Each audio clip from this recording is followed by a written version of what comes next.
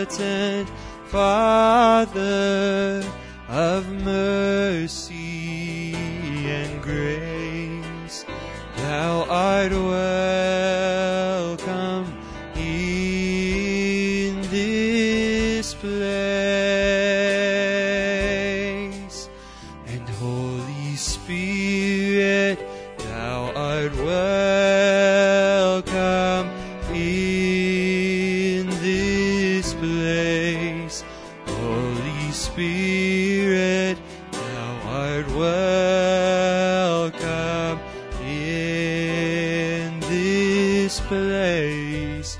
Omnipotent Father of mercy and grace, thou art welcome in this place. Amen. We just want to welcome you this evening. Let's sing that song, Thank You for the Cross. We'll try it in this key. Thank you for the cross, Lord. Thank you for the price you paid, bearing all my sin and shame. In love you came and gave amazing grace. Thank you for this love, Lord, and thank you for the nail-pierced hands, washed me in your cleansing flow. Now all I know, your forgiveness and embrace. Worthy is the Lamb, oh, seated on the throne. We crown you now with many crowns. You reign victorious,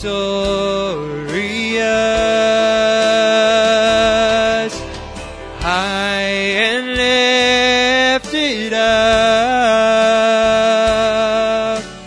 Jesus, Son of God, the treasure of heaven crucified.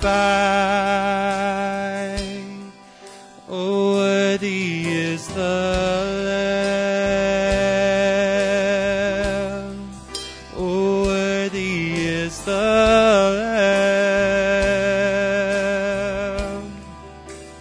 Thank you for the cross, Lord, and thank you for the price you paid, and bearing all my sin and shame. In love you came and gave amazing grace. Now thank you for this love, Lord, and thank you for the nail-pierced hands, washed me in your cleansing flow. And now all I know, your forgiveness and embrace. And worthy is the Lamb, He's seated on the throne. We crown you now with many crowns. You reign victorious,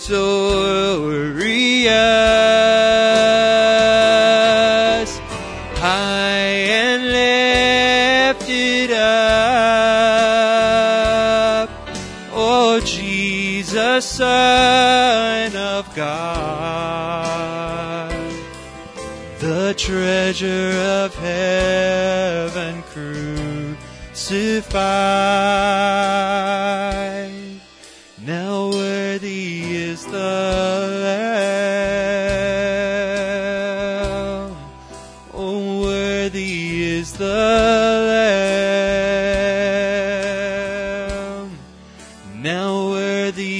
is the Lamb.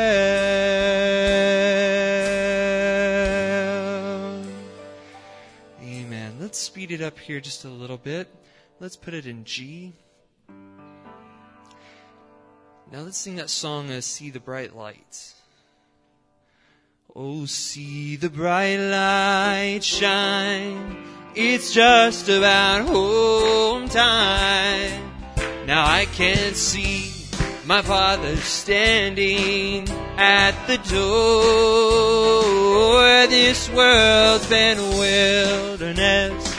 I'm ready for deliverance. Lord, I've never been this homesick before.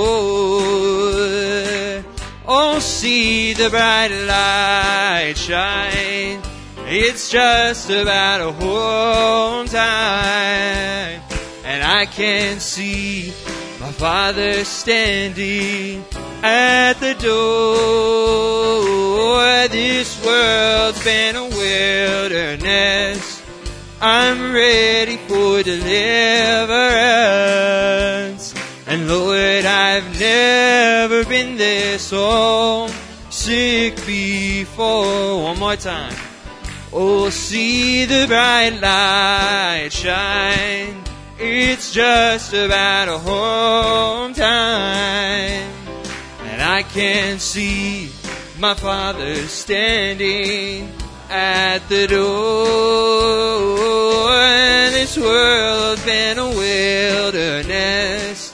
I'm ready for deliverance.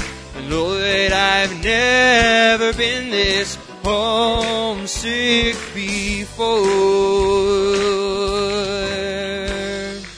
Amen. How great is our God? How great is His word? He's the greatest one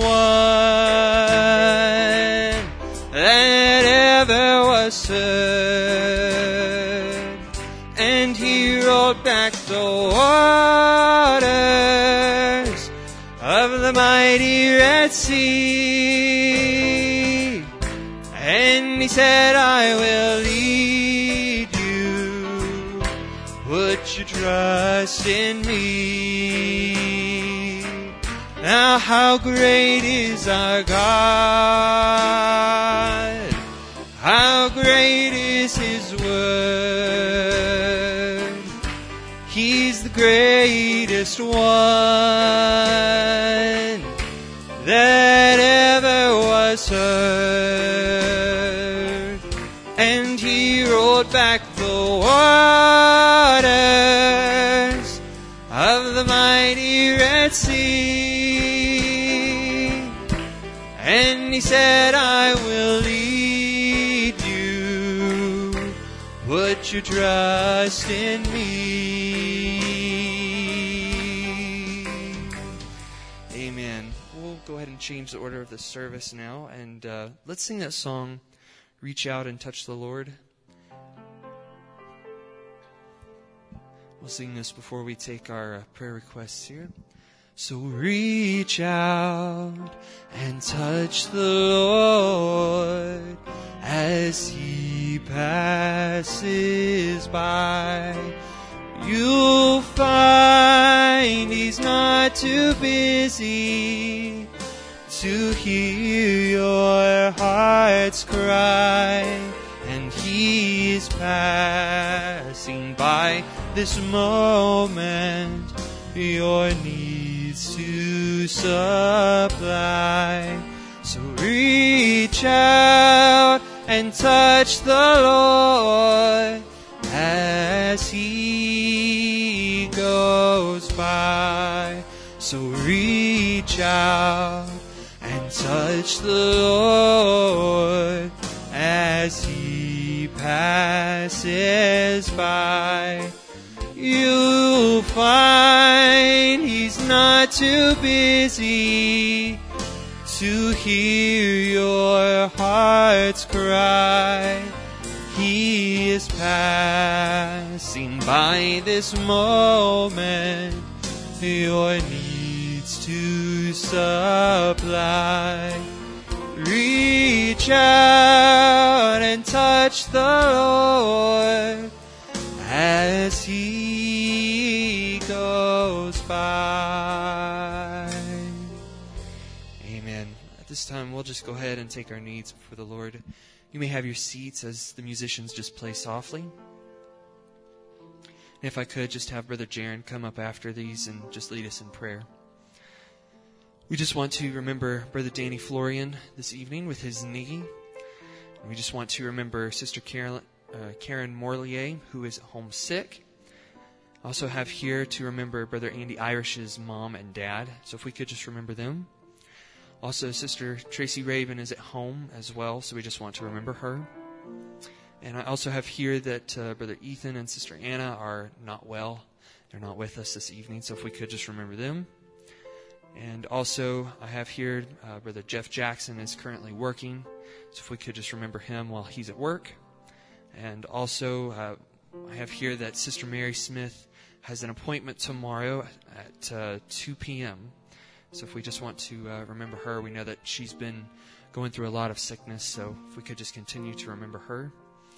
And I know we all have unspoken prayer requests, so just by the lifting of your hands, God knows those needs, and we can always bring those to Him at any time. So if you would just stand with me, and if I could have Brother Jaron.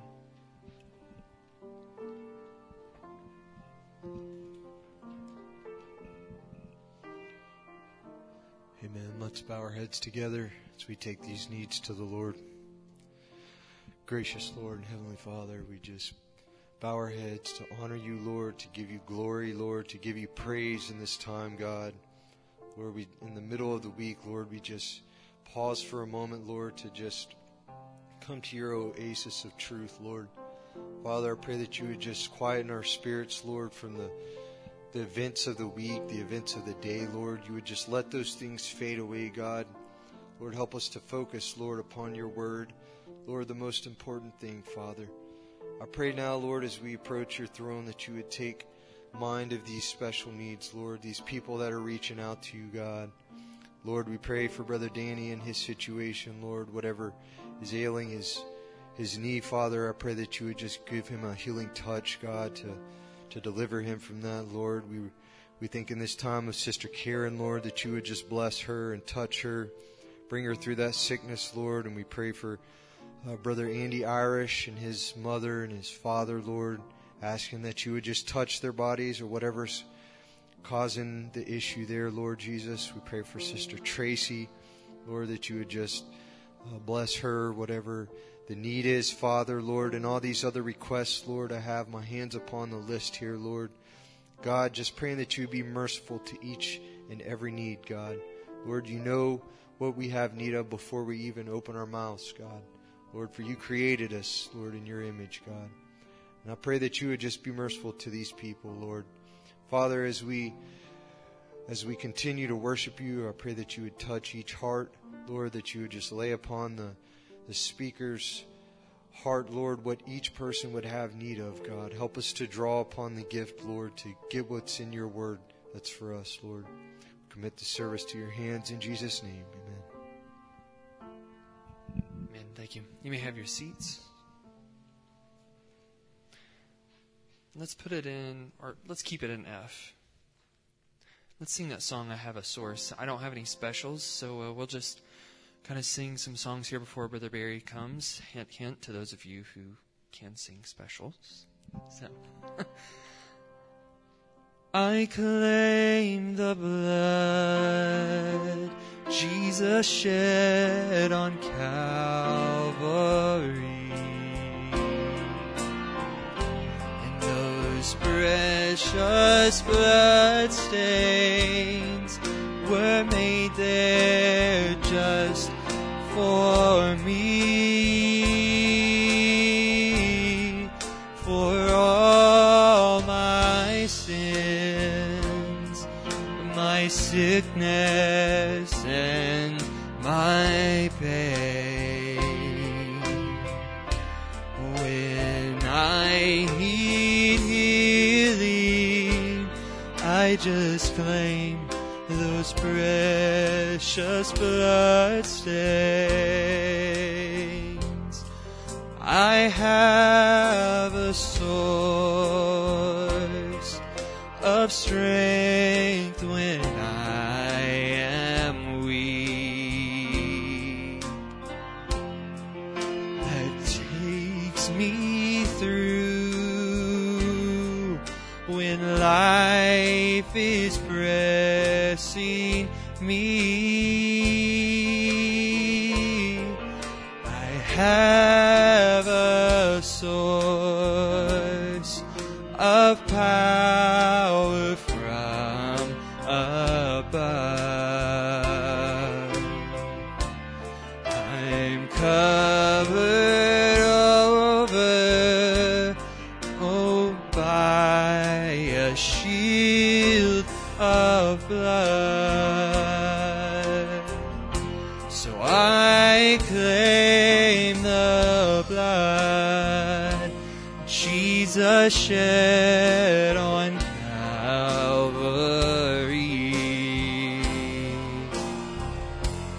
Those precious blood stains were made there just for me,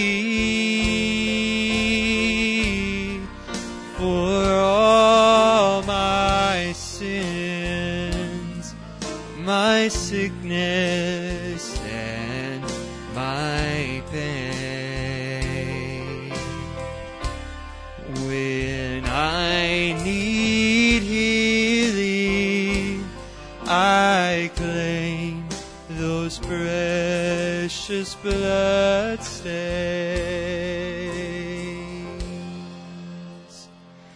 Amen. Let's put it in D flat there.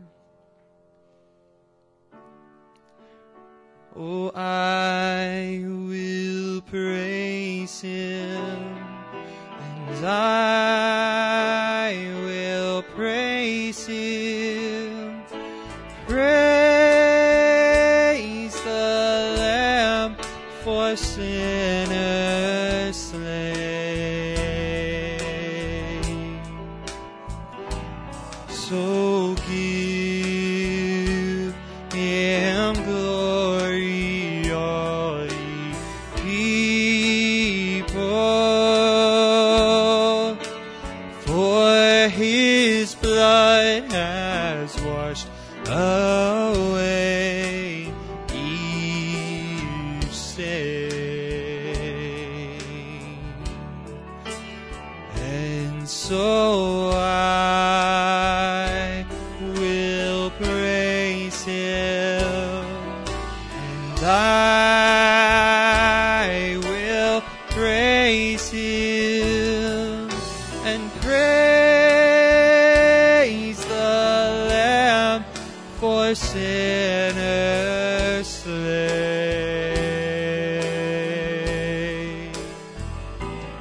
Oh, now give Him glory, all ye people, for His blood has washed away each stain. For I saw love, mercy, and grace. I saw love, mercy, and grace. I envisioned His beauty. I looked on His face, and I saw love, mercy, and grace. And I saw love, mercy, and grace. I saw love, mercy,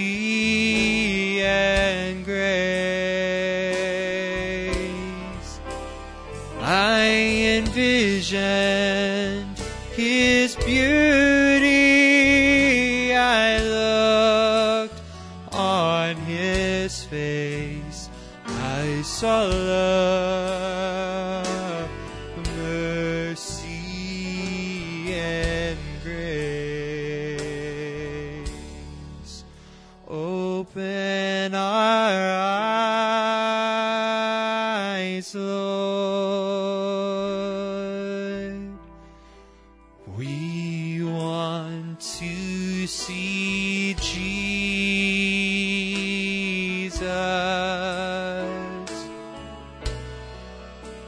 to reach out and touch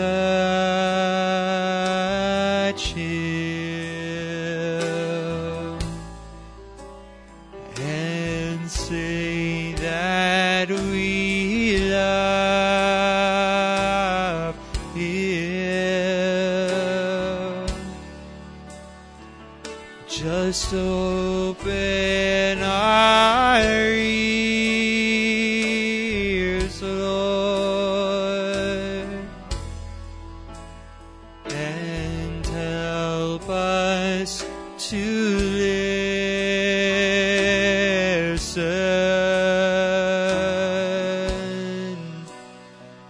Just open our eyes, Lord. We want to see Jesus. Let's speed it up just a little bit. Just open our eyes, Lord. We want to see Jesus, to reach out and touch Him, to say that we love Him. Just open our ears, Lord, and help us to listen.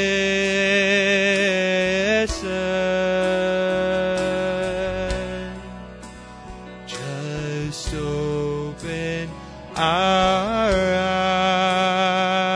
eyes, Lord. We want to see Jesus. Amen. Let's put it in E flat. And let's sing that song, I Am the God That Healeth. If you would just stand with me, and I'll ask the ushers to come forward at this time as we sing this. Oh, I am the God that healeth thee. I am the Lord, your healer. I sent my word and healed your disease. I am the Lord, your healer. I am the God that healeth thee. I am the Lord, your healer. I sent my word and healed your disease. I am the Lord, your healer. Do me, Brother Andy, if you would. Just grateful, Lord, that you brought us into your house this evening to worship you, Father, in spirit and in truth. Lord, we just ask that as we pass around this offering plate, that you would bless all those that could give and those that could not.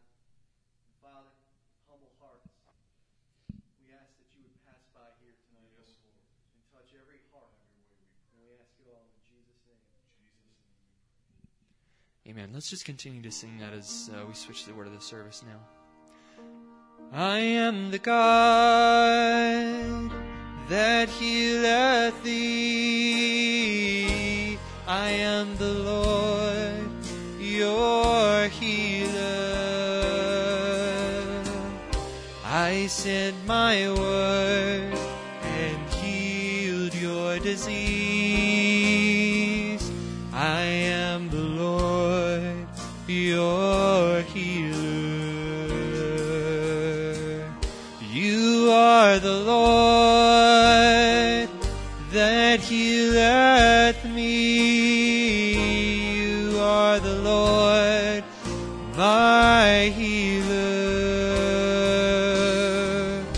You sent your word and healed my disease. You are the Lord, my healer.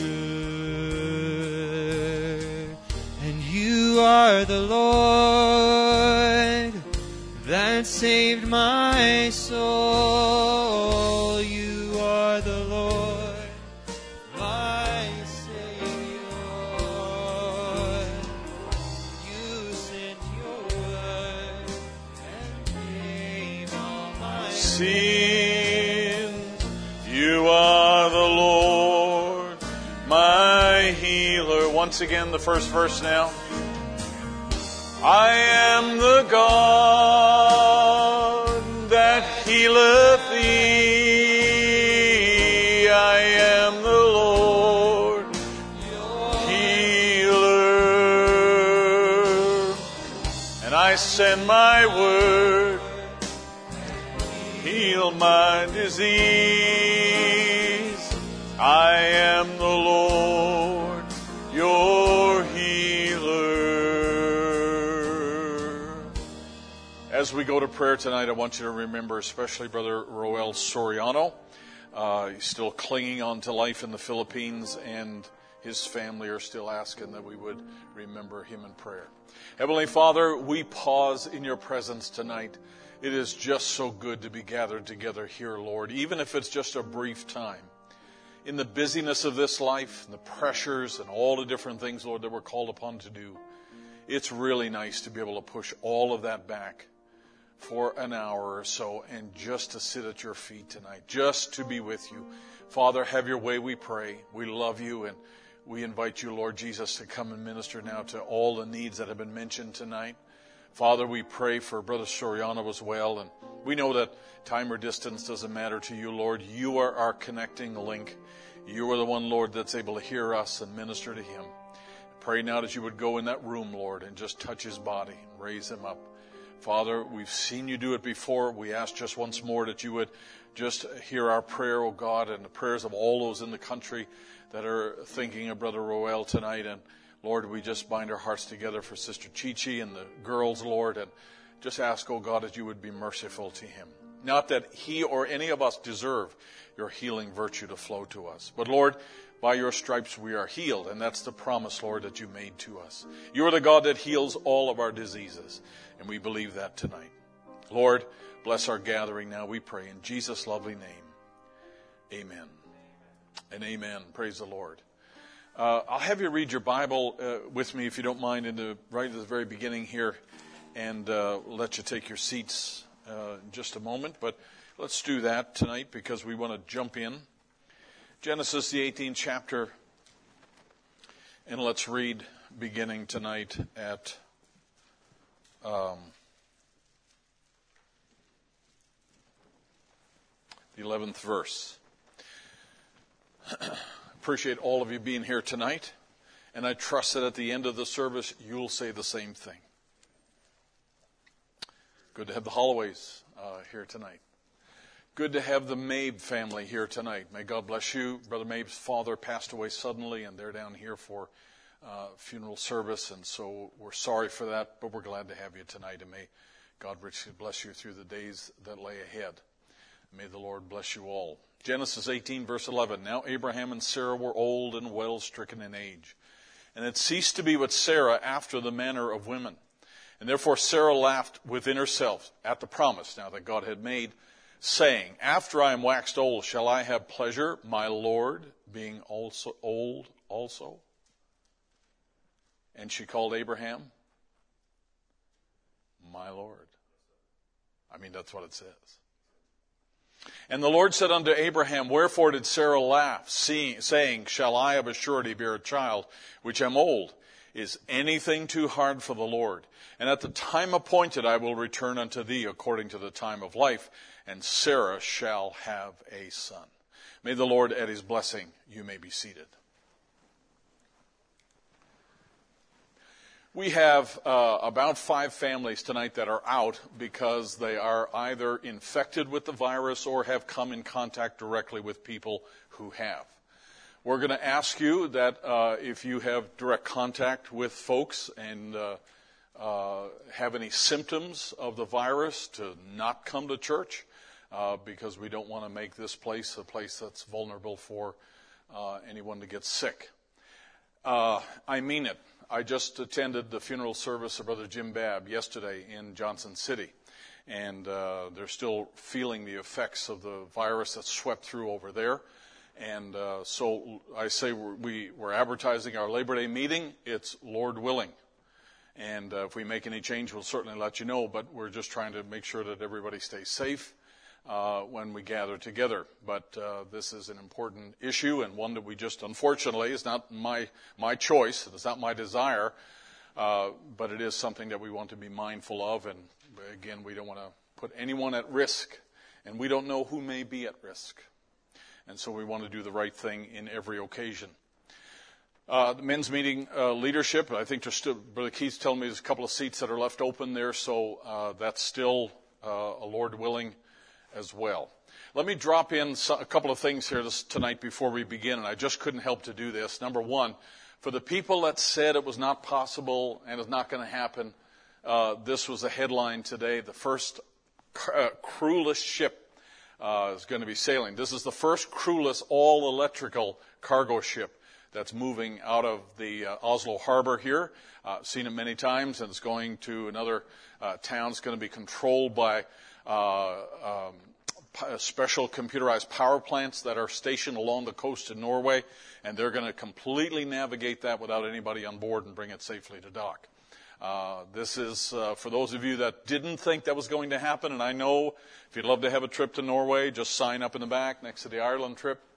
And this is becoming a reality for boats and for planes and for trucks. And this is happening. Now, I couldn't help but do this because I just wanted to share this with you today. This is Pastor Happy Nalangu, who is from South Africa near Durban, and they're receiving their first books over there, and they're obviously got English books, and so they're excited about that. On the right-hand side is Brother Samuel Taylor, and Brother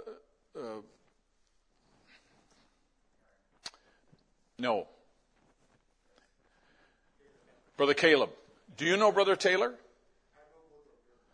Yeah, okay. So Brother Caleb has been helping us here, and we're actually beginning to do more in the country of Ghana, but the first books have arrived, and Brother Taylor has been faithful in taking these books now to some of the churches in his area. And then, of course, this other brother here, Brother Stephen Kabina, he is going to be taking books out to other ministers and churches that he knows in the area. And that's always been our goal. I think that's a wonderful thing to see the ministers take over and take that fivefold ministry, let them distribute those books in that part of the world. And that's exactly what we want to have happen. So we're thankful for that. I've joined, I think I'm a member of about 13 different Bible societies in the world. Because I'm able to, if I'm a member of the Bible Society in the country, like Ghana, I'm able to purchase Bibles at wholesale prices for the believers there. So we are in the process of buying a whole bunch of Bibles for the believers in Ghana, so they can be distributed there in the King James Version. We just ordered 1,000 Bibles in the Bemba language to be given out to the people in Zambia, and that's never been done before. He said, Brother Davy Mwanza said, they are just so excited to hear that Bibles have gone out. We sent 1,000 Bibles out in English, and now the Bemba Bibles, which were out of stock, out of print, now they're back in print, and they're being picked up today or tomorrow in Lusaka, Zambia, and then they're going out in the brush out there where the Bemba-speaking people are. And he said they are excited. But here's what I wanted to show you, okay? If you think that's exciting, that's great. But I wanted to show you this. This is the first picture. No other church has seen this, so you guys have the monopoly on this. This is 500,000 sermons arriving in Malawi, and they were excited when they saw this today, and the truck rolled up. All the believers in the church there gathered around as they broke the seal, and they had to have inspectors there to break the seal, and then they opened up the truck. And the truck is just about filled to the brim there with sermons. So this is 47,000 sermons of each of the titles, 47,000 copies of 14 different sermons that are in 5 booklets. I mean, it's just an impressive load. And Brother Precious today, I was speaking to him, and yesterday he called me. He was all in a panic, and there was he was just real terror in his voice. And we had established a warehouse where all of these books are being stored. Now, let me tell you what else is going to Malawi at the same time. We have another 15 sermons that are being printed just like this coming right behind it. They're in production now. So there'll be another 400,000 sermons that follow that. We have 20,000 English church age books that are also going to the same place. We have 1,500 micro SD cards that are being done in the Chichewa language. They have the Chichewa sermons and the English sermons and the Bibles on the chip. And that's the one that we duplicate here, so we're going to send 1,500 over to them. We also today, I placed an order for 3,000 each of the Pillar Fire and the Cloud picture that's hanging in our library there. Those are ones that I framed that are hanging on the wall in the library. So I placed an order for 3,000 of each one of those because everyone overseas tells me we've never had a picture of the Cloud and the Pillar of Fire. We've only seen it or seen it on the internet. We've never had our own pictures. So we're sending all of those over to them so they can distribute them over there, and they will be able to have their own copies of the books. They're 11 by 14. They're a nice size, so they can put them in a church or put them in the pastor's study or the lobby or whatever they want to do. They're also over there, going over there as well. We also have the Hoffman Picture of Christ. That's we don't have one hanging here, but it's the 16 by 20. Already got it printed, and we've been sending those over to the believers already in shipments, and they're all ready to go as well in Malawi. He said that when they unloaded the truck, and they were carrying, this is a young girl carrying boxes of books. These weigh about 56 pounds apiece. She's carrying it on her head, and they're bringing it into the warehouse there. He said they broke out into rejoicing and singing, all of them together. I said, Brother Precious, you recorded it, right? And he said, someone did. I saw them with their phones recording it and making a video. I said, you make sure you get a hold of that person and send me the video. Because let me tell you, you're not even born again till you've heard the people in Malawi. I'm sorry, you're not even born again. Those folks there, the music and the way they sing and worship is just wonderful. Second only to hear, of course. But they are, let me tell you, it is just a real blessing. So he said he's going to send me that video if he can get his hands on it there. But this has been the result of a lot of work. And the first time you send something into the country like this, it's a lot of work. You have to laboriously take this through step by step into the country, through customs, brokers, government inspectors. Everybody wants a cut. Everybody wants their piece. And you have to massage it through very carefully through the government hands to get into the hands of the believers.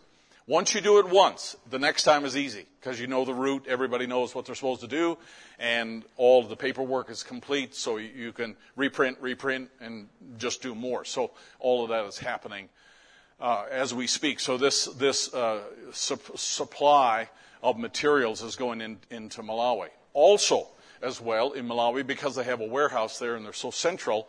We're sending books for Mozambique, which are in Portuguese, to them, and we're sending books that are in Shona. There'll be 5,000 church-age books there. They're going to the pastors over there who are on the eastern side of Zimbabwe, and Brother Aaron's helping us to coordinate that. So they're going to be able to get books from there as well. So, I mean, it's just marvelous. It's just wonderful to see that taking place. I have more stories, but we don't have more time. When you do stuff like this, there are lots of stories. Let's jump in and deal with this subject here, number 15. And we want to take a little time this evening here. But before I do that, all of you young people that I promised the flashing red light, if it's coming, it's here, it's in the lobby. Take your copy when you go. Not for the adults, but this is for all of our young people who I mentioned to on Sunday. Okay? So this is the book I want you to read, mark up. We'll discuss this and deal with questions as we go along.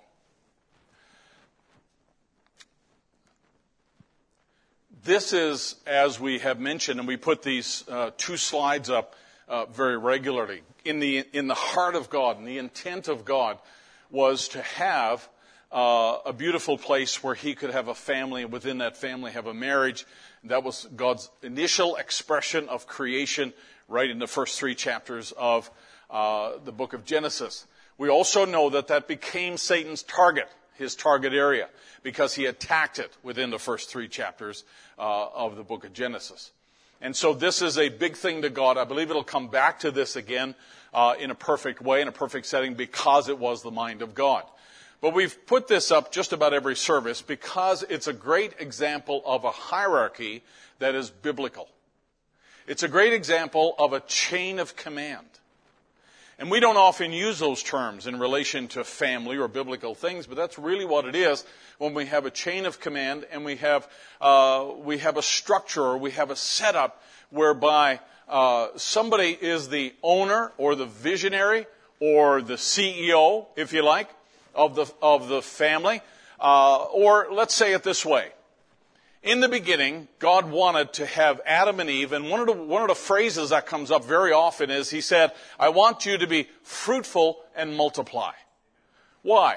Because He wanted to have believers to have children who had like values and like respect for God and His Word and His prophets to go out into the world. And children leave their mother and father, and sons leave their mother and father, and they go out into the world and establish their homes. And in this way, God wanted the people of God to expand over all the earth. That's what He envisioned, was a world full of people who respected and loved God. Right? And so be fruitful and multiply is not just, hey, have kids and be happy. This is a really important thing to God, to have a world full of people who were made from a man who's made in the image of God. Right? So this was very important. And the marriage covenant was also extremely important as well, because according to the definition that we had through the ages, everyone who entered into a marriage covenant, listen, was going to sacrifice the me for us. But today it's turned around, and now the us is now subject to the me. Let me say it again.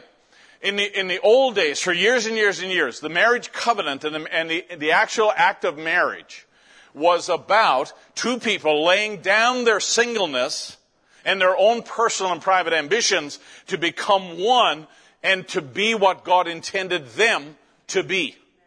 To have children, to have a family, to build and grow, and to become, through their interaction personally, to become what God intended them to be. So the me was sacrificed to the us. That was a good thing. That was God's way. Right?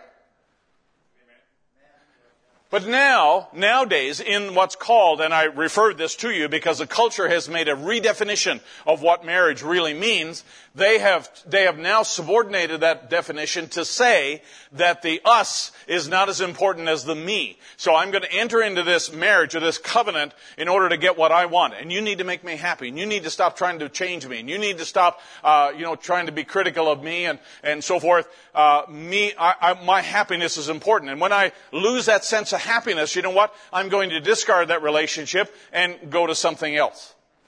And so the government actually made this whole process easier in creating what's called a no-fault divorce. And you know what that is? That's a lie. Because in every divorce, someone's at fault. Just because the government says there's no fault, and I understand, I'm speaking in general terms here, okay? So don't get your, you know what I'm, just hang in there. The government attempts to redefine something that is bound by a covenant, and it's a divine covenant. How many believe that marriage is a divine covenant? It's God. Hey, doesn't the Bible say, doesn't Brother Branham say in his marriage ceremonies, what God has joined together, let no man put asunder? It doesn't matter whether that last part, man, takes the form of government, or the preacher, or the Catholic Church disannuls it, or disavows the marriage. It doesn't matter. What God has joined together, because it's a covenant made in the eyes of God. Right? There's only death do us part, unless there's certain conditions, of course, as we know in the Scripture. But it is a divine covenant, and therefore man does not have a right to dissolve what God divinely put together. But the government comes along and says, hey, I'll give you a creative way, a real easy way for you to get out of this, and we'll dissolve that, and then we'll go on to something else, so you'll be happy, because after all, that's the goal, isn't it? In the me marriage, that's the goal. Personal happiness. It's not about us, it's about me. Everybody still with me? I'm just reviewing here. I'm just getting warmed up here. And so they created this no-fault divorce, and there is really no such thing as a no-fault divorce, because there's always a breakdown whenever you have a divorce situation, and there's always two sides to every slice of bread, no matter which way you slice it, right? If it's a slice, you got two sides.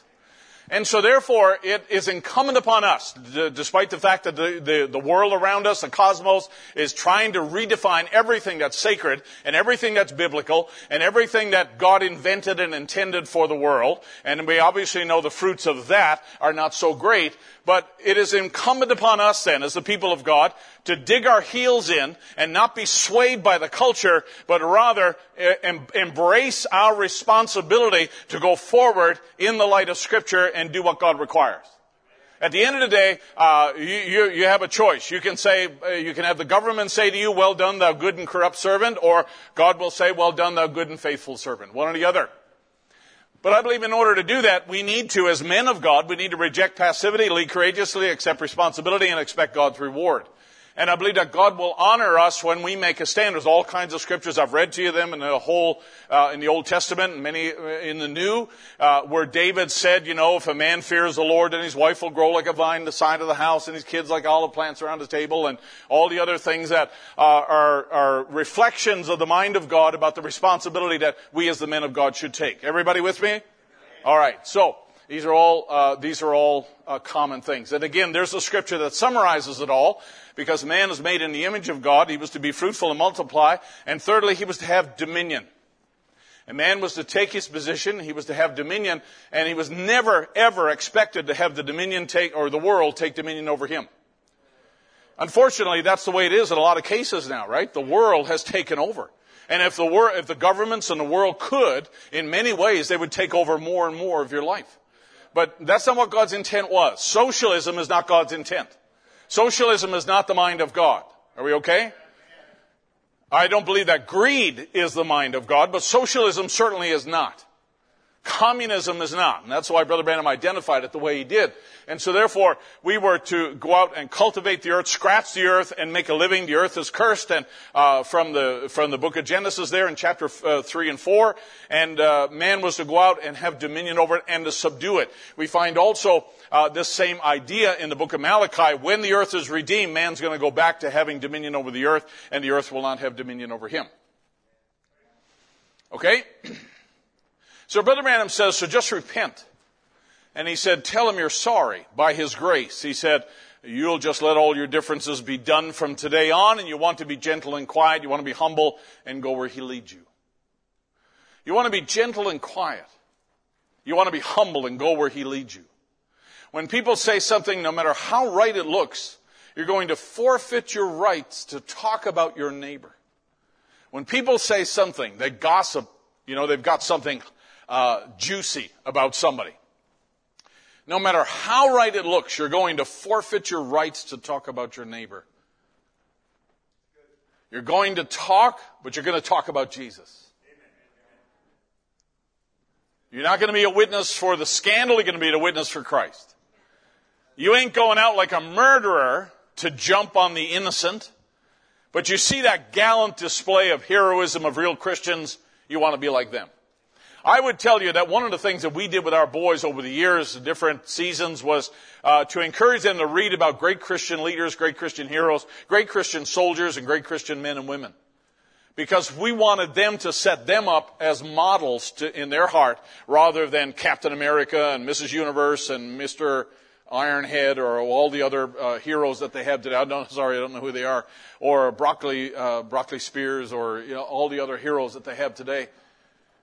We wanted to have real Christian gallant heroes in front of our children so that they would want to emulate that. I want to be like Samson, or I want to be like David, or I want to be like Stonewall Jackson, or I want to be like Abraham Lincoln. I want to have a righteousness and a value and a strength and a virtue about me. So that's what we encourage in our boys, right? So that's why most of them try to become tall, because they want to be like Abraham Lincoln. So this is just a running summary here now of the things that God requires of us in terms of conflict resolution, and we dealt with this a little bit last Wednesday night. These are the things that God desires for us to practice so that we can follow peace with all men. As much as lieth within you, as much as is possible, it's better to make peace than war. It's better to make harmony than confusion. It's better to do that. And it's better to do that in the home, but it's better to do that in the church or at your workplace. It's better when people are communicating. People are, they're humble enough to be able to make apologies for things that are wrong. Even Matthew chapter 5:23 on the bottom here, and this is the scripture where Jesus tells the story, if thy brother has aught against you, leave your gift at the altar. Stop the worship and go and find your brother and talk to him and see if he can work it out. Because the goal is reconciliation, right? The goal is reconciliation. That's why Paul encourages us, fathers, provoke not your children to wrath. And that verse in the Bible is there because you can do it. Yes, sir. You can provoke your children to wrath. I've done it many times with mine, right? They still love me, though. I still get Father's Day cards, and that's all that matters. The second thing you want to do is calm down. An angry man stirreth up strife. He excites himself to war. And an angry man knows how to excite or stir up the whole family. I've seen children in families. I've seen, I'm looking at the girl's face right at the moment. And it's not you. I've seen children who are capable of controlling the whole house with their anger. And they knew how to stir up strife. It doesn't have to be an adult, always. It doesn't have to be, a teenager. It can be a young child who knows how to manipulate everybody in the household by their anger. And Solomon tells us here, an angry man stirs up strife, and a furious man, he abounds in transgression. And those words there mean this on the bottom, which are really physical, literal things. Screaming, throwing things, profanity, name-calling, hitting, any form of violence, saying things we should not say. I think those things should never be named among us. By God's grace, those things should never be named among us. So we find that there are times when it's good to delay confrontation because it is appropriate sometimes for us to take a situation, turn the thermostat down by backing off and saying, hey, we need to talk about this, but not now. We'll talk about it later on. When the kids are gone or when everybody's left the Thanksgiving table, then maybe we can talk about it then. But a fool uttereth all his mind, but a wise man keepeth it in until afterwards. I believe that Solomon had a pretty good insight into this, and we should not gossip about it as well. We need to own our part. Every one of us need to own our part in any type of conflict, because there are always two sides to every slice of bread. And sometimes you may be in the right, but even the way you defend your right or the way you push your right down somebody else's throat may not really be the most Christian thing you've ever done. And so you need to be able to be gracious about things, and sometimes you just need to step back and say, hey, I just trust that the Lord will show it to you like he showed it to me. Even when you know that you're in the right. You're not obligated to win every argument. You're not obligated to die on every mountain. Right? Everything does not have to be Hiroshima, Nagasaki, Kabul. Proud people, though, get in the way because they want to win. They want to walk away feeling like, want another notch in the handle of my gun. Proud people won't admit their fault in a situation, and they won't reconcile because to them that's a form of weakness, and they won't do that. I've got all this. We talked about most of this last Wednesday night. Proverbs 19:11, the discretion of a man deferreth his anger, and it is his glory to pass over a transgression. That means a letting go. There are some things that you can let go safely and you can put out the fire. Because where there is no wood, there fire goes out, and where there is no talebearer, the strife ceases. There are a lot of great gossip stories that were kept alive only because they were great gossip stories that everybody liked to repeat. So you don't want to be considered a contentious man that stirs up strife. Reconciliation is the goal. The idea is to bring people back in harmony again after they've fallen out. So therefore, you want to say, like the last paragraph, I can argue and debate better than my husband or my wife. I have a stronger personality, and I don't want to use that to win the argument. I want to win him or her. That's really the goal. I want to win him or her. We select an appropriate time and place in order to be able to discuss things. But the idea is to discuss when you are most ready to listen, not when you're ready to talk, but when you're ready to listen. Because the best communication involves mostly listening. And when your spouse knows that you're listening to them, there is already begun in that conversation the process of healing. Let me say it again. Healing begins when a person knows they're being heard and listened to. When there's just screaming and yelling and, in some homes, rage was the way things are done, right? And who's going to outrage the other one? And that's the way some people grew up. I never grew up that way. We never had that in our household at all. But I will tell you this, that whenever differences arise, and we all handle differences in different ways because we're all different people, the idea is that when you stop for a minute and you realize this person is actually willing to listen to my side of the story, and then you begin to figure out what's really going on, and you figure out, okay, maybe I didn't react quite right to that because now I know the other side of the story. Then, okay, maybe we can adjust the way that we're framing this argument. I will tell you that as a pastor, and Brother Branham said a pastor he's kind of a special built fella, he said, to be able to sit between two families that are at war and to be able to, bring a sweetness among them. And that's not always easy. But I will tell you it's possible if people will slow down, stop, and just begin to reason together, talk things out. And when we're ready to listen, you can hear how the other person views it, how the other person felt about things that were said or done. I tell you that's the mark of a Christian when they want to, attempt to do that. When you can't get people to the table, that's when you got a real problem. Or, in my experience, if you're trying to reconcile a husband and wife, and the wife has already left the house. She's already gone. That's a much harder situation to reconcile than if the husband leaves the house. And what you have to do is try to work those two back to the place where they'll be willing to listen to one another. It is really, really vital for them to listen. So you're saying, oh, wow, Brother Barry, you must know people who are really troubled. And yeah, they're called people. So if this doesn't apply to you, you can just polish your halo until we're done here, because I'll be done in just a second on this part here. So we listen more than we talk, and this is really important here.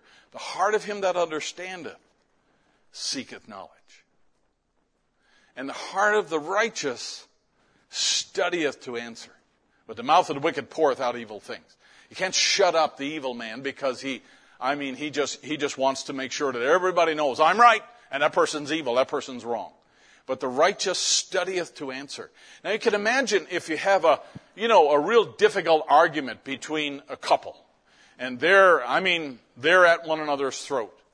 I was talking to a couple the other night, and we had to do it by Zoom because we're spread out in different places, and it's a little safer to do it by Zoom. But I was talking to them, and we spent the whole conversation, an hour and a half, on one particular incident that existed between them.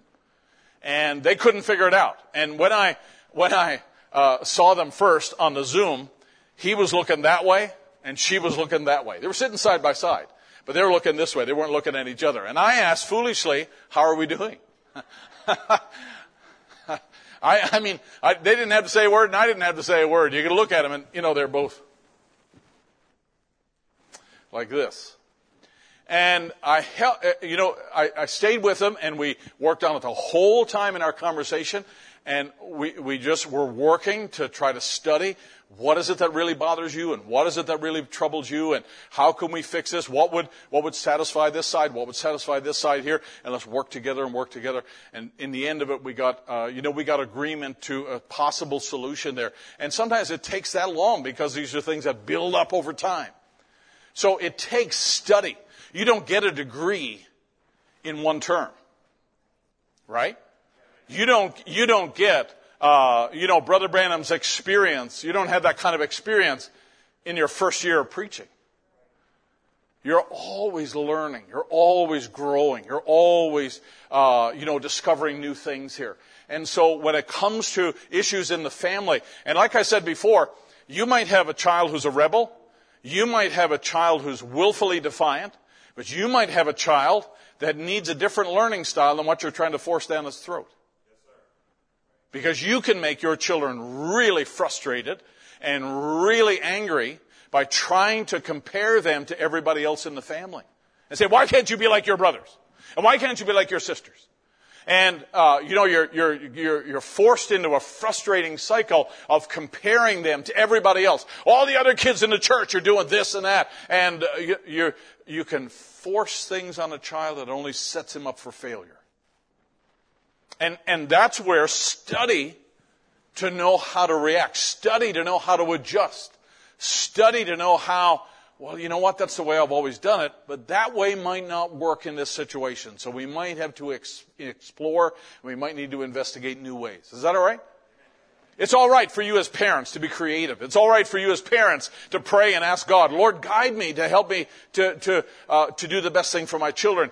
I constantly am studying here to find out what's best for this congregation. I do. We're studying a message here, and I just was asking the Lord and our young people and so forth, and we're restructuring Sunday school, and we're working on that, and getting new teachers, new fresh meat into the cycle here, and it's exciting to see all of that happening here.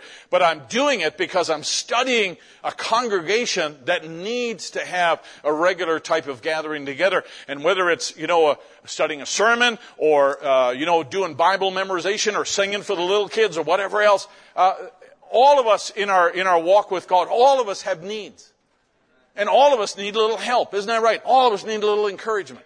And so it's a good thing for us to study, and that's what pastors do. Brother Branham said the pastors study. He said you watch the church lean over one side. Page 11 of How Can I Overcome? You'll find it. And he says you see the church leaning this way, a little bit fanatical that way. And then he said after a while it'll start to lean this way. And he said when the church leans that way, I'll lean out this way. He said and pull the church into the center with me.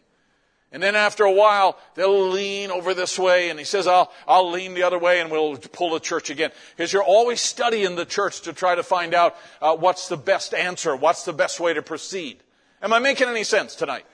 And so this is the idea for me as a father as well, and my wife. We just didn't do, repeat for we homeschooled for 175 years, I think. And, we didn't just do repeat, what Andrew learned, Peter would learn, what Peter learned, Steve would learn, what Steve would learn, Lucas would learn. And we didn't do that. We had to study and watch each boy to see how they learned, to see what they really needed to challenge them in the school environment. We did that because that's what parents do. I could show you pictures too. Someday I'm going to show you pictures of our homeschool. And then I'll tell you stories about when I homeschooled our boys. They're funny. I almost had a brother have a heart attack because he laughed so hard when I told that story up in Canada. All right, here's a couple of keys for husbands. Here's a couple of keys for husbands that I want to share with you, just real briefly here, okay? Because we want to get on to a couple of other key scriptures here. Guys talk together in a certain way. In our house, we have a WhatsApp that's for our family. Everyone's included, right? All the adults are included in our WhatsApp, like most people. We also have one that's just for the guys, because that's where we can hurl insults at one another. We can say things that we don't need to worry about repercussion. Not bad things. You understand what I'm saying? All right. Can you crank that back just for... And I'm supposed to say that before I say things like that, right? Got it. But if you had a bunch of guys together and we were out there raking mulch, we would talk differently than if there was a bunch of sisters out there, right? Come on, guys. That's true. In our family, guys talk a little bit different. Their manners even can be quite different if it's just guys.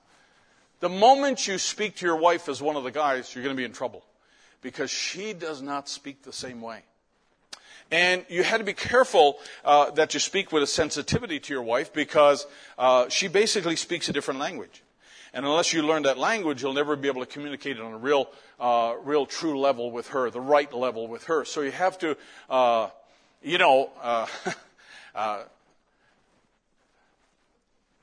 you can be on the phone with somebody, right, talking to a brother. Say, well, how about you and your wife? Would you like to do that?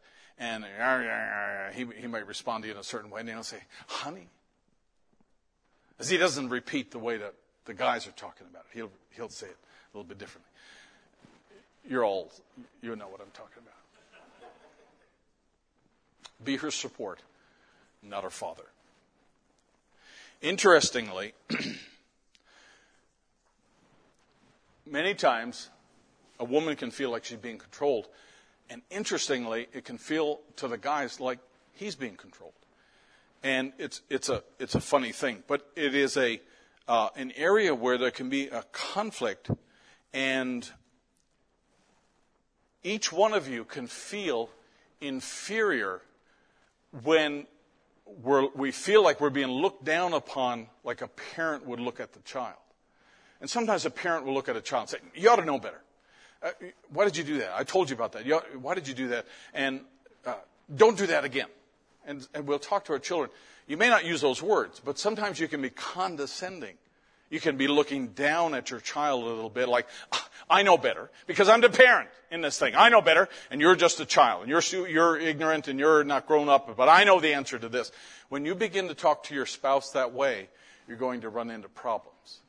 So I find it's better to be her support and not her father. I remember one time my wife was, I tell this story when we talk about marriage. I remember one time my wife, we were leaving Monday morning to go to a vacation. We were going to travel on vacation Monday morning. Sunday night, we had come home from church, and we told the boys, said, okay, 4 boys, 4 suitcases. All right, guys, go get your stuff. All the things you're going to need. Let's pack it up, and let's get it together. So the boys are hauling clothes out everywhere, and, 7 pairs of sneakers, just all jeans with holes in it, no church clothes, nothing else. Because they're thinking a certain way, right? They're just thinking a certain way. Taking dirty clothes out of the laundry, doesn't matter. As long as we get what we want into the suitcase, that's what matters. And so my wife, she was looking at all of these. She looked at the suitcases and she said, basically in tears. And she said, we'll never get this done. I got to take all this stuff out of their suitcases. Ours are not even packed yet. I got to take all this stuff out, and we got to redo the whole thing. We got to, launder everything. We got it all done, and it's already 9:00 on Sunday night. We got supposed to leave in the morning. We'll never get gone. My response is like the Marines, right? My response is like a Marine sergeant. All right, guys, let's go. Let's get all 4 of you in here right now. Line up right here. Now, this is what I want you to do. And I started to bark at the boys like that and tell them, all right, don't take this back. Let's do this. This is what I asked you to do, and let's get it right. And I just took over like a Marine sergeant. And I watched my wife watching me. And I realized pretty quickly that that wasn't the best answer to the problem at all. Because that's really not what she wanted at all. She really wanted me to come alongside of her and say, honey, this is frustrating. I know this is pretty frustrating for you. I can relate to what you're going through here. This is rough. How can I help? Would you like a cup of tea? Because in our house, a cup of tea solves everything. Hot. And so that would be the thing to do, to move into her world just for a minute and ask her how she would like it to have it done. Now, really, the best thing for me to do would have been take the boys, occupy them, tie them up downstairs or something, and occupy them, and then let her work through this herself because she knows how to do it much better than I do. But sometimes in my way of making a solution, my way of doing things, You act like a boss and a controller, and it goes right around the very thing that she would do if she was in control of this situation here. So sometimes it takes a listening ear to do that. It made a difference to her, because listening is the key to the heart. The vast majority of good communication is all about listening, and few people really truly listen. A lot of people will complain because they feel like they're not being listened to at all. And to show her that you're enjoying hearing her talk and hearing what's going on and listening to what's happening, that's really an important thing. Every woman probably would agree with that. And then I think one of the things that I think is really good is to make your wife feel appreciated, make her feel special, and thank her for the things that are done that sometimes are just seemingly really obvious things, and like, doing laundry. When you have 4 boys, now I never get spots or stains on my clothes, but my boys did. My wife had the world's largest collection of spot removers. Don't laugh. In America, she had the world's largest. I was thinking of getting the Guinness World Book of Records in there to see and let them see how many spot removers and stain removers she had, because the boys could get spots and from amazing circumstances, and they were very difficult to get off. And she was very good at that. But something as mundane as that, I always go up to her and I say, when we're taking the folded, washed clothes, ironed back upstairs, I always tell her, thanks so much for doing that. I'm glad I don't have to do that. And I'm really thankful that you've done it so faithfully over all the years. I always let her know things like that, because I think that's an important thing. And I think, you know what? Let me say this, guys. If you don't want to tell her how much she's appreciated, who would you like to tell her she is? Isn't it better that I tell her than some other guy? Isn't it better that I tell her how nice she's done with our garden and our flowers outside, rather than the neighbor guy come over and tell her how nice she's done with her flowers in our garden? Hello? If she's dressed nicely and, looks really, really wonderful and coming into church, I think it's a good thing for me to tell her that she looks really nice and really pretty. And to go out of our way to notice those things and say, "My, it's been a good hair day today, and everything looks really. You're so coordinated, so color coordinated, and we match. Our clothes match, and it's really great. And we look just like the blank. You can fill in the blank, and that's just a wonderful thing. And wow, honey, listen, if it wasn't for you, it's better for me to tell her that than somebody else to tell her that, because the woman will gravitate to that kind of language very quickly, very quickly. Absence, they say absence will make the heart grow fonder. I like to say it this way: absence will make the heart grow fonder for someone else. But let's go on. I think that despite our differences, I think it's a good thing for us to grow together, despite the differences that we have, because we don't want to have disagreements turned into disrespect. We don't want to have disagreement turned into disrespect. Now, fathers have a unique role in the home. We talk a lot about fathers, talk a lot to fathers, because they have, in the Hebrew language, when you go back and unearth the real picture of these words, God wanted us to realize that fathers really supply lots of different roles. They fulfill lots of different roles in the life of their family. To be a master, a chief, a leader, a guide, and a tutor, all of those things that a man should be. And the Scripture is very plain. So let's just go a little further here now and just talk a little bit about this scripture verse that we've taken out here. There is a difference. Sorry, let's just go back here. How will you know, and how will the world know that you love Jesus? How do you know that you're a Christian? When we love one another. That's how the world God sees your faith, the world sees your action. And love one another now. Be kind to one another. Talk with one another. Be patient with one another. This is a 20th century prophet speaking to a 20th century bride. How many 20th century bride we got here? So this is for you, right? This is not Dr. Dobson here. This is Brother Branham in 1965, in the last year of his ministry, giving us instructions like this to tell us that, God sees your faith, God sees your heart, but the world sees your action. So God sees how you treat your children. God sees how you treat your wife and your family, your spouse. And be kind to one another and talk with one another and be patient to one another. And that among your family, I believe that's one of the most important first things that need to be done. Now, in the process here of looking at this scripture, and there's just so many lessons in this scripture here. Let's just for a few minutes, and all I've got is a few minutes. But let's say this, that there's a difference in the scripture when it comes to some of these New Testament words here, especially when you have lightning. There's a difference here, that we have a knowledge of what is the essence of something and what is the function of something. What is the essence and what is the function of something?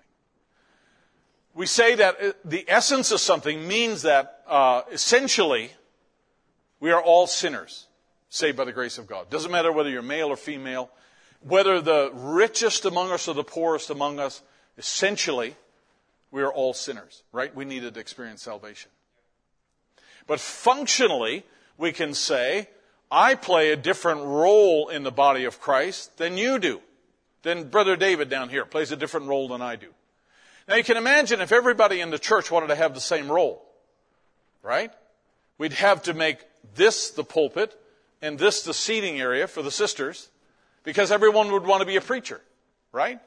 But you know what? There are roles given out. There are functions given out within the body of Christ. And that's the way that God gets his business done among the bride. That's the way he communicates with his bride, is through the ministry. And then you have deacons, you have trustees, and you have singers, and you have everybody who takes part in the service. But we're all not doing the same thing. We're doing different things. But it all contributes to the whole, doesn't it? And at the end of the day, remember now, essentially, you needed salvation just as much as I did. Where no one's ahead of one another, no one's above one another, or no one's getting in quicker than someone else because they're holier than thou. That's not the way it works. There's no big I's and little U's, right? So in essence, we are all basically the same when it comes to the need of salvation. But when it comes to function and form, then we play different roles. And God is preparing us to move up into another role. And that's exactly what Paul and Peter are giving us here in instructions in relation to the family. That a wife has a role. A father has a role. Children have a role. Honor your parents in all things. And obviously, everybody's not doing the same thing. That's not a question of worth. It doesn't mean that a wife is worth less than a husband. In the eyes of God, they're both valuable. But they're not the same. Would you agree?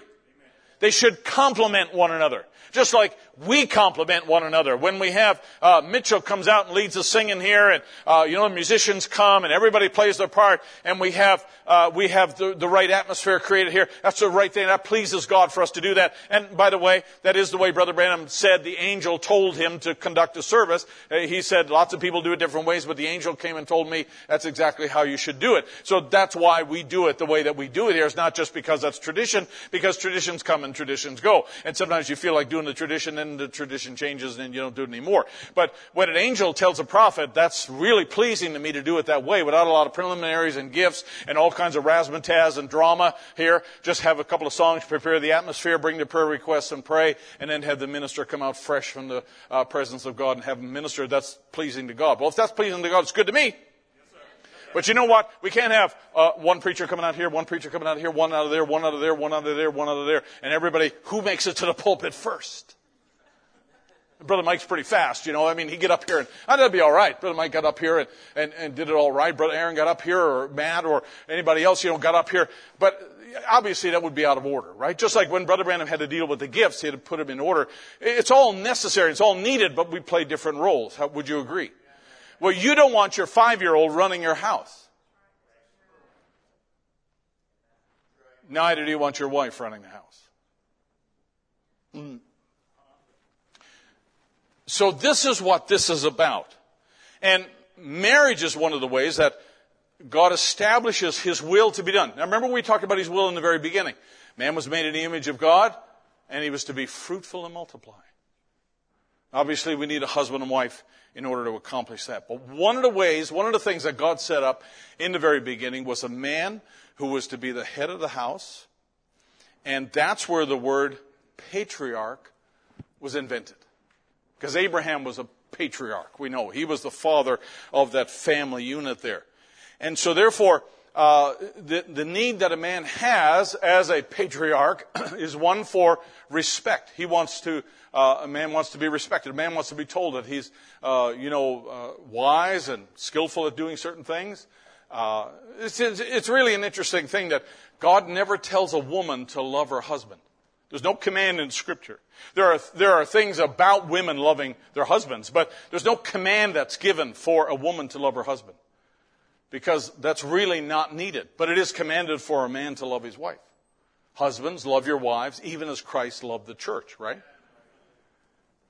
And there's a reason for that. But the greatest need that a man has is one that is for respect and one that is for a reverence, if you like, in the domain that God's put him in. And in 1 Peter chapter 2, well, if you don't mind, let's just take a look here. I don't have 2 on the board. I have 3, but let's go to 2 just for a moment here. Now, I realize that I'm running out of time, and I know that, and I took a little longer in the preliminary here, but I wanted to lay a little base here, and then next week, Lord willing, we'll just jump right in here. Now, in 1 Peter chapter 2 and verse 21, for even hereunto were ye called, because Christ also suffered for us, leaving us an example that ye should follow in his steps. Hold on now. For even hereunto were ye called, because he suffered, leaving us an example that we should follow after his steps. If we follow after his steps, then we are going to suffer. Who's he talking about? Go back to verse 19 of the same chapter there. For this is thankworthy, if a man, not a woman, but a man for conscience toward God, endure grief, suffering wrongfully. For what glory is it when ye be buffeted for your faults? Ye shall take it patiently. But if when ye do well and suffer for it, ye take it patiently, this is acceptable with God. If anybody in the world had a right to come back at his accusers, to demand justice and proper treatment, it would have been Jesus to do that. But he did not. He took his place there in the role of a suffering Savior. Now, we're not called to be saviors, obviously. But even hereunto were ye called, because Christ suffered for us, leaving an example that we should follow in his steps, who did no sin, neither was there guile found in his mouth. When he was reviled, he reviled not again. And when he suffered, he threatened not, but committed himself to him that judgeth righteously. Your response always counts. Your response always matters. And that's why we went through that, reviewed the portions again about creating harmony and resolving differences in the household and in the main relationship between husband and wife. Because it's easy to take your stand based on the fact, well, I'm a man and I'm right and I'm the head of the house and automatically, woman, you have to listen to what I have to say. Well, that's not what the Scripture says. As a matter of fact, we just read that it says the opposite. And not that a man rolls over and lets his wife walk all over him and say whatever she wants to. That's not it. And we'll find that as we go down through this chapter, because Peter is really focusing in on this. Who his own self bare our sins in his own body on the tree, that we being dead to sins should live unto righteousness, by whose stripes we are healed. For ye were as sheep going astray, but are now returned unto the shepherd and the bishop of our souls. Likewise connects us to something, right? Whenever we have the word likewise, or in the same way, or connected to that, let me say, likewise, if the husbands are to have a certain attitude, a Christ-like attitude, then likewise, guess who's next? Likewise, ye wives, be in subjection to your own husbands, that if any obey not the word, they also may without the word be won by the conversation of the wives. Well, now that's an interesting scripture, because does that mean that if the wife is, her husband says something to her, that she doesn't use any words? Well, in this sense, that's true. Let's say it this way, that by her constant Christian conduct, it's going to affect her husband. Remember, Brother Branham tells a story about that man who went home and he was out drinking with his buddies, and they all said to him, "Hey, there ain't no real Christians left in the world." And he said, "Hey, my wife is." "Don't say that, my wife is." They said, "Yeah, sure." They said, "No, she absolutely is." They said, "No, there ain't no real Christian woman left." He said, "Come on home with me. I'll prove it." And you remember, he walks into the house and he's pretending to be drunk and ornery, and he's got his buddies with him, and they are drunk and ornery, and they sit at the table, and he says, "Hey, woman, fix me up some bacon and eggs here." And it's late at night, and she gets up and she starts doing that and cooking the food there. And then when he gets it, she lays it down on the table there. He throws the dishes against the wall there, and he says, "I'm not going to eat this slop," and gets up and walks out. And as he goes out, she's over there collecting the food that's on the floor and picking it up and washing the dishes, and she's singing a Christian song, and the guys are outside and they're saying, "Wow, she never said anything. She never reviled. She never snapped at you at all, And just her conduct had an effect on those men that were. Brother Branham tells that story. But let me add another little part to this, and then we'll have to stop here, because now we go into 1 Peter chapter 3, and this is where it gets interesting. That when the phrase is used here, that they may be, without the word, be won by the conversation of the wives. Without the word, in the Greek, refers to, are you ready? Nagging. That a husband can be won when a wife does not continually nag her husband, but rather by her respect and by her right response, she's going to have a bigger effect on her husband than saying, "Why don't you go to church? Do you realize about your example you were giving to our boys and our girls? Why don't you go to church? Why don't you straighten up? Why don't you give up those habits? Why don't you cut the cable there on that TV? And why don't you get off the internet and quit playing games there?" And a lot of times, isn't it true that when a wife nags her husband and he doesn't do what she wants to have him do, the response automatically very often is to nag more and nag louder. And it doesn't work. How many of you have nagged your husband for a long time? Don't show your hand. And nagged your husband for a long time and he not do what it is that you wanted him to do? Common sense would tell us it's time for us to change the strategy. Because insanity is defined by doing the same thing over and over and over and over and over and over and over again and expecting a different result, right? Husbands, don't laugh. This is not the place to laugh here. And this is actually what the phrase means here, that wives are to take a position in obedience to the word. Because you know what? A wife is subject to her husband as the word defines. So, for instance, if I told my wife, I said, "Honey, this year we're going to cheat on our taxes because we really can't afford to pay all the taxes," I would be telling her something that's contrary to the word and outside the boundary of what she needs to obey me about. She would not have to do that. If I told her, "Hey, honey, why don't you come, we'll rob a bank today," she doesn't have to do that.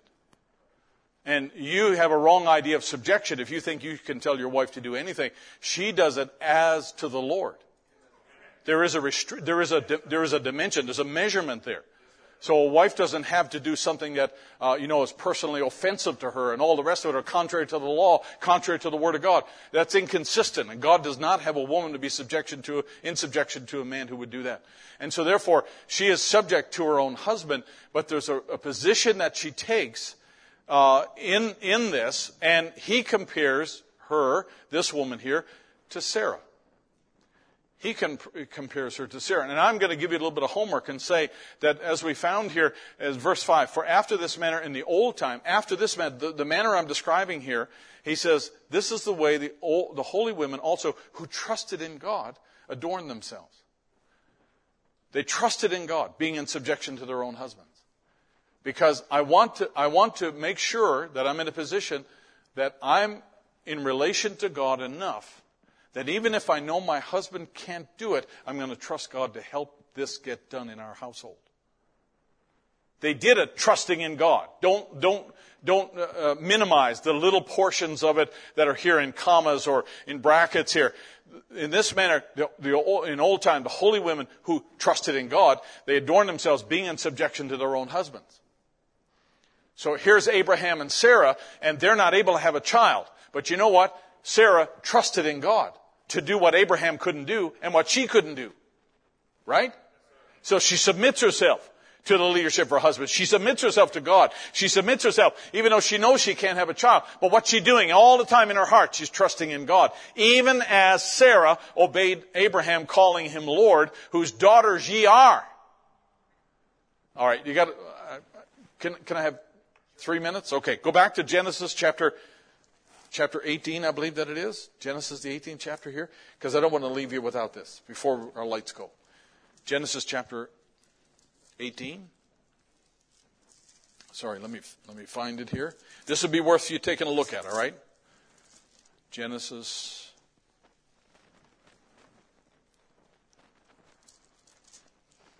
chapter 18, verse 12.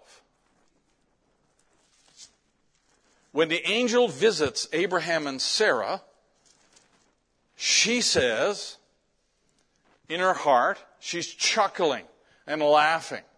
Because God is saying to Abraham out there outside the tent, and as you know, it's not hard to not hear what's going on the other side of the tent wall. And so she's hearing what is being said. And chapter 18 and verse 12 says, therefore Sarah laughed within herself, after I am waxed old, shall I have pleasure, my Lord, being old also? Let me tell you what that word means. That word Lord, in the Hebrew, it means a superintendent of household affairs, or somebody who is the master, husband, somebody who's a captain. That's the main meaning of the word there. Someone who's a captain, or he's in a general position of superiority in that household or in that place. Just like I would be, in a sense, I would be, don't get this wrong, okay, everybody? Don't get it wrong. I'm almost done. Don't get it wrong. I would be like the Lord of this church, in a position of superiority, okay? Listen, it has, some of you are looking at me and say, I knew this is where this was going. I knew Brother Barry was going to pull this off. I know he's going for 12% tithes. I know what he's going to do here. Let me just say this. I don't need the board. I have the board. Let me say this. It has nothing to do with worth.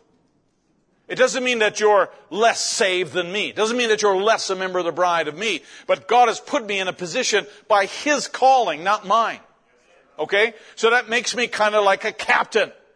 That's why I have the hat in there in my office with the HBT logo on it and the captain, because that's a position that God's put me in, and you've also put me into that position as well. Look at the next verse now. The next verse.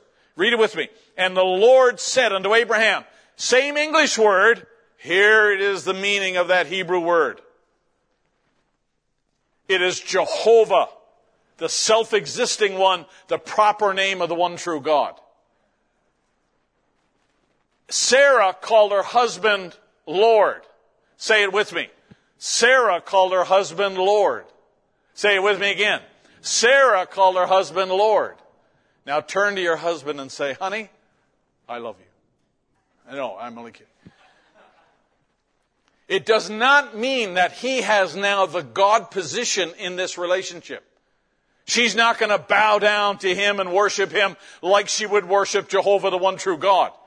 But she acknowledges that he's the captain. He's the one that God put in the hierarchy of things. He's the one that God put in a position as the patriarch. Are you following me? So if we go back then to 1 Peter here. Sorry, let's go to the next screen here. In 1 Peter, it says that Sarah, after this manner, in the old time, the holy women who trusted in God adorned themselves, being in subjection with their own husbands, even as Sarah obeyed Abraham, calling him Lord.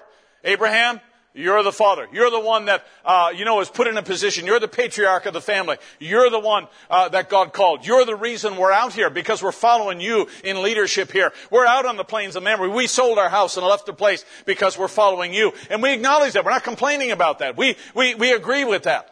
But Abraham, she's looking at this and she's saying, well, hey, listen, there ain't no way that I can have a child, and there's no Abraham's old and he's past age right here. But you know what? In her heart, and we find this in other places, we find this in her heart that she trusted God and she believed that, you know what? Even if Abraham can't do it, and even if I can't do it, God himself can do it because he's the self-existing one. He's the miracle-working God. He is Jehovah and there's none like him.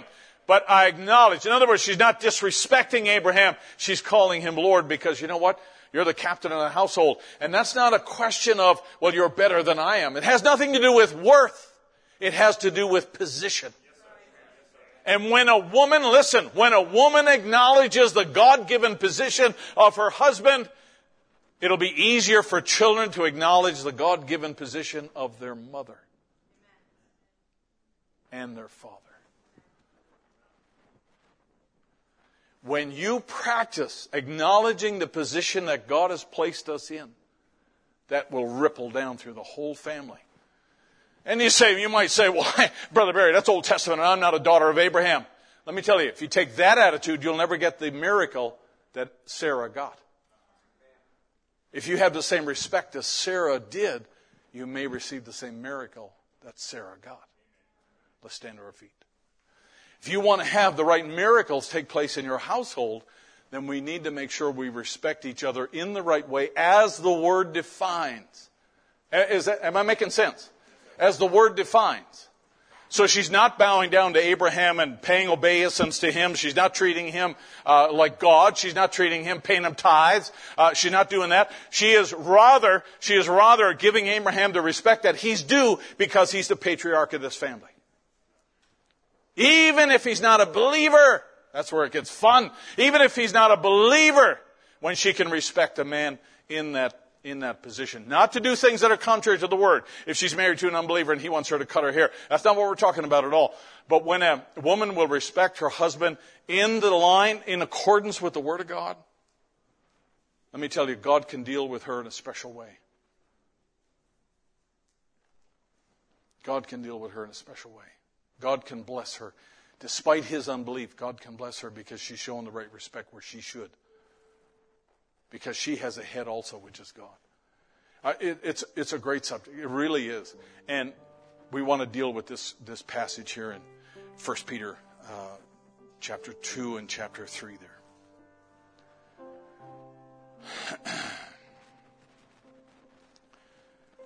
Let's sing that little chorus together. What are you playing there, man? Let me be pleasing to you. Let everything that I do be pleasing to you. I'm praying. Let everything I pursue be pleasing, O Lord, unto you. Sing it out one more time. Oh, pleasing, let me be pleasing to you. Let everything I pursue be pleasing to you. I'm praying. Let everything I pursue be pleasing, O Lord, unto you. And all is well. All is well. And we have heard the message, shalom, and all is well.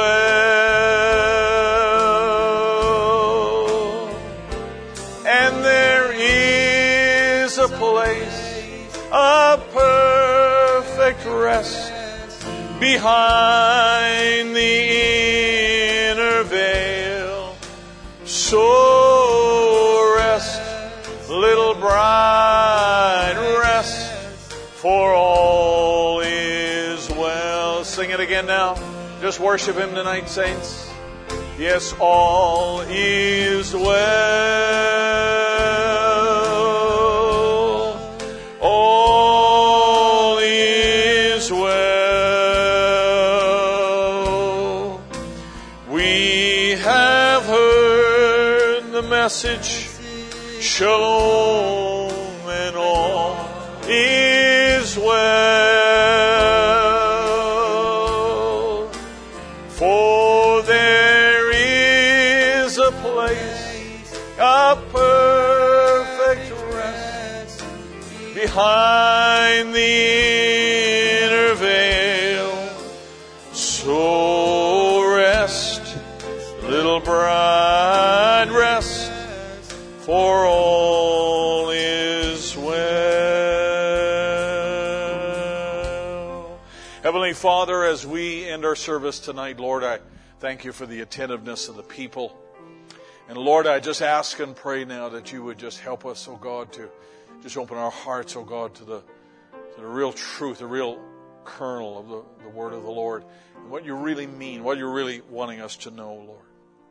And Father, when You touch our hearts and You help us to understand, Lord, may our lives conform to that. May we be transformed, Lord, to actually live out what You're saying. I believe, Lord, that'll be the greatest compliment to You. Because, Lord, the world may see our actions, Lord, but we want You to see our hearts as somebody who truly desires to walk in obedience to Your word. I pray, Lord, that You would help us to be real, true husbands, real men of God who reject the passive, Lord, and take the responsibility that's been handed to us in a very corrupt world. Be our guide, Lord, I pray. Be the one who leads us.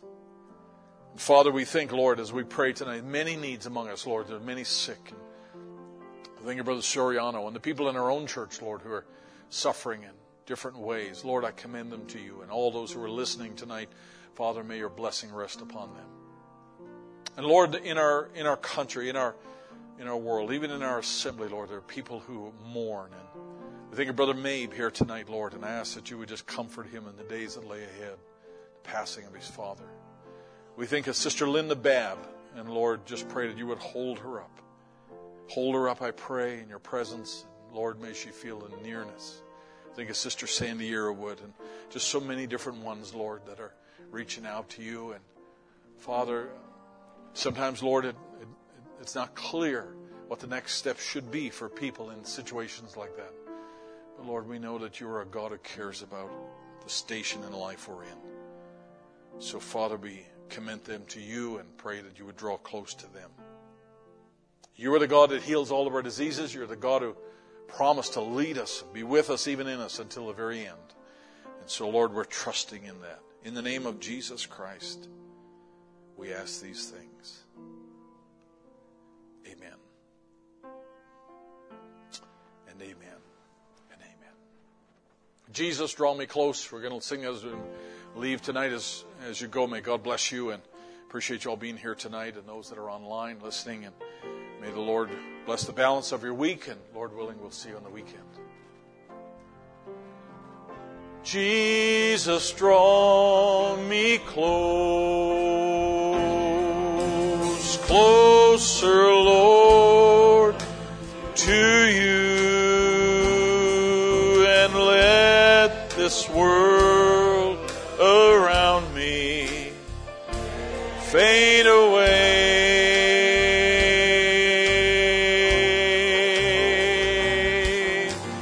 Jesus, draw me close, closer, Lord, to You,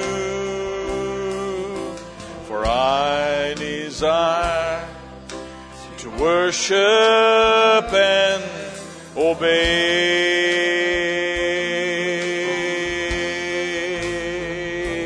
Yes, Jesus, draw me close,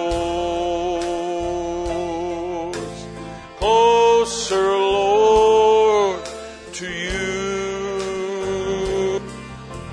must let the world around me fade away.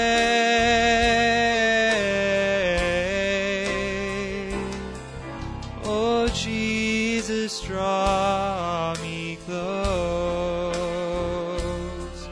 Oh, closer, Lord, to you. For I desire to worship and obey.